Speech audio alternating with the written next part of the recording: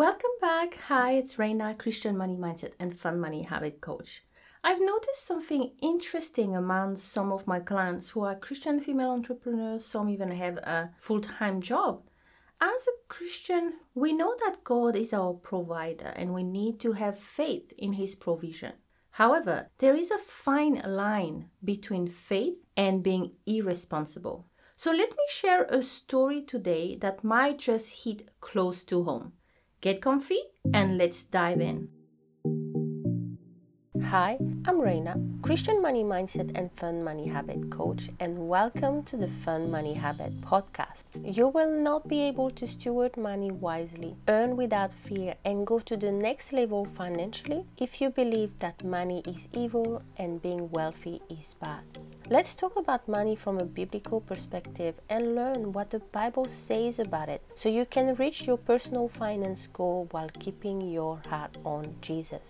If you are a Christian female entrepreneur who wants to seek God's first, earn more without fear, live debt-free, build up your savings, and make an impact, you are in the right place. It's time to uncover the limiting belief and the self-sabotaging habit that are keeping you stuck financially and let God heal your relationship with money. So grab your Bible, a pen and paper, and let's do this. Today you need to buckle up because the truth can sting a little.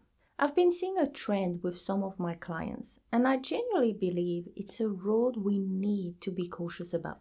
I'm not talking about losing your salvation here. I'm talking about avoiding unnecessary financial mess. Now, to share a real scenario, let's give my clients a different name. Let's call her Candice. So Candice is a female Christian entrepreneur with a part-time job. With her husband, they are earning good money. But they are living paycheck to paycheck. She feels squeezed, stressed, and overwhelmed each month. Candice, like many of us, know that God is the provider and believe in His faithfulness. But here's where things get a bit fuzzy. Candice sometimes walks a fine line where faith blurs with irresponsibility.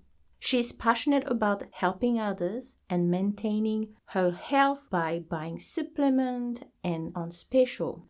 It's great, right? But here's the catch. Candice gives to others a lot. She buys things in bulk, thinking that God will provide.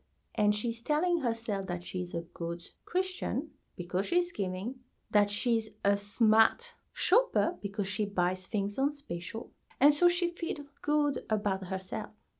Nothing's wrong with the picture, right? Giving is essential. Believing in God's provision is good. And shopping smartly, it's fantastic. But now let's talk about the consequences of her action. Candice's current money mindset and spending habit are causing argument in her marriage, debt, and a constant state of stress and overwhelm. As we work together on her money mindset, she kept saying that she knows God will be faithful. So I asked her, and I'm asking you, are you testing God by confusing faith with lack of financial stewardship?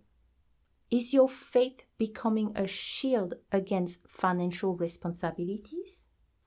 I bet right now, like her, you will have a list of reasons why you bought something or helped someone. Stop. That's an automatic habit to help you justify your spending. If you don't have a plan for your finance, if you don't know your numbers, but still spend on yourself or others while thinking God will provide, it's not being responsible. Plus, sacrificial giving should not mean getting yourself into debt and drowning in financial stress. So to identify your current thinking pattern and behavior, we need to uncover your money story so you can understand your current relationship with money.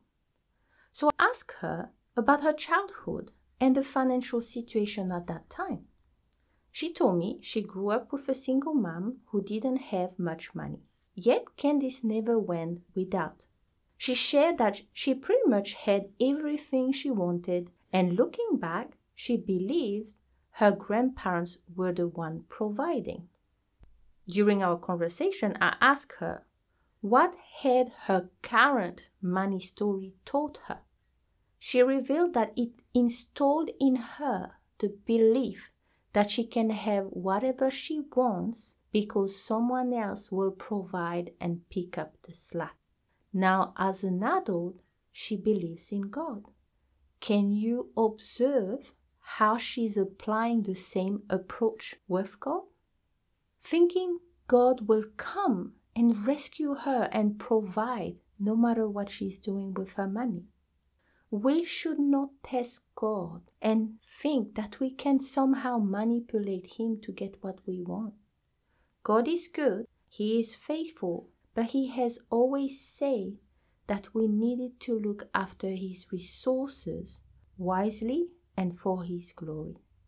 As I always tell my clients, every financial move you make or don't make has consequences in your life today and in the future. So please be careful what you're currently doing. Sometimes mixing up faith and irresponsibility can lead to overspending, debt, and countless sleepless nights. So how do we find that sweet spot, that balance between faith and financial wisdom? It starts with discernment, shifting your money mindset, and knowing your numbers. Yes, have faith, dream big, but let's not forget to be a good steward of the resources God has already given us. How can we glorify God if our choices create issues in our marriage or cause us to react harshly to our loved ones due to stress? We simply can't. So if this is where you are at right now, please stop. I want you to reflect on my question. Are you testing God by blending faith with irresponsibility? I think it's a question that is worth pondering on. Remember, your dreams are valid. Your faith is beautiful, but so is financial stewardship. To help you out today, I have a free gift for you. It's a 5-day video challenge on how to uncover your money story. I will leave the link in the description below. I hope you enjoyed today's episode. I cannot wait to talk to you. You take care. Bye. If you enjoyed this episode, please let me know by leaving a review and don't forget to share the podcast so others can find it too. If you're ready to steward your money wisely and shift your money mindset, jump on a free call so you can get some clarity on what you should be doing next to reach your money goal, become financially confident, and honor God. I cannot wait to talk to you. It's time to create fun money habits, let go of your money blocks, and let God heal your relationship with money. But remember, true wealth is found in Christ alone. Have a blessed day.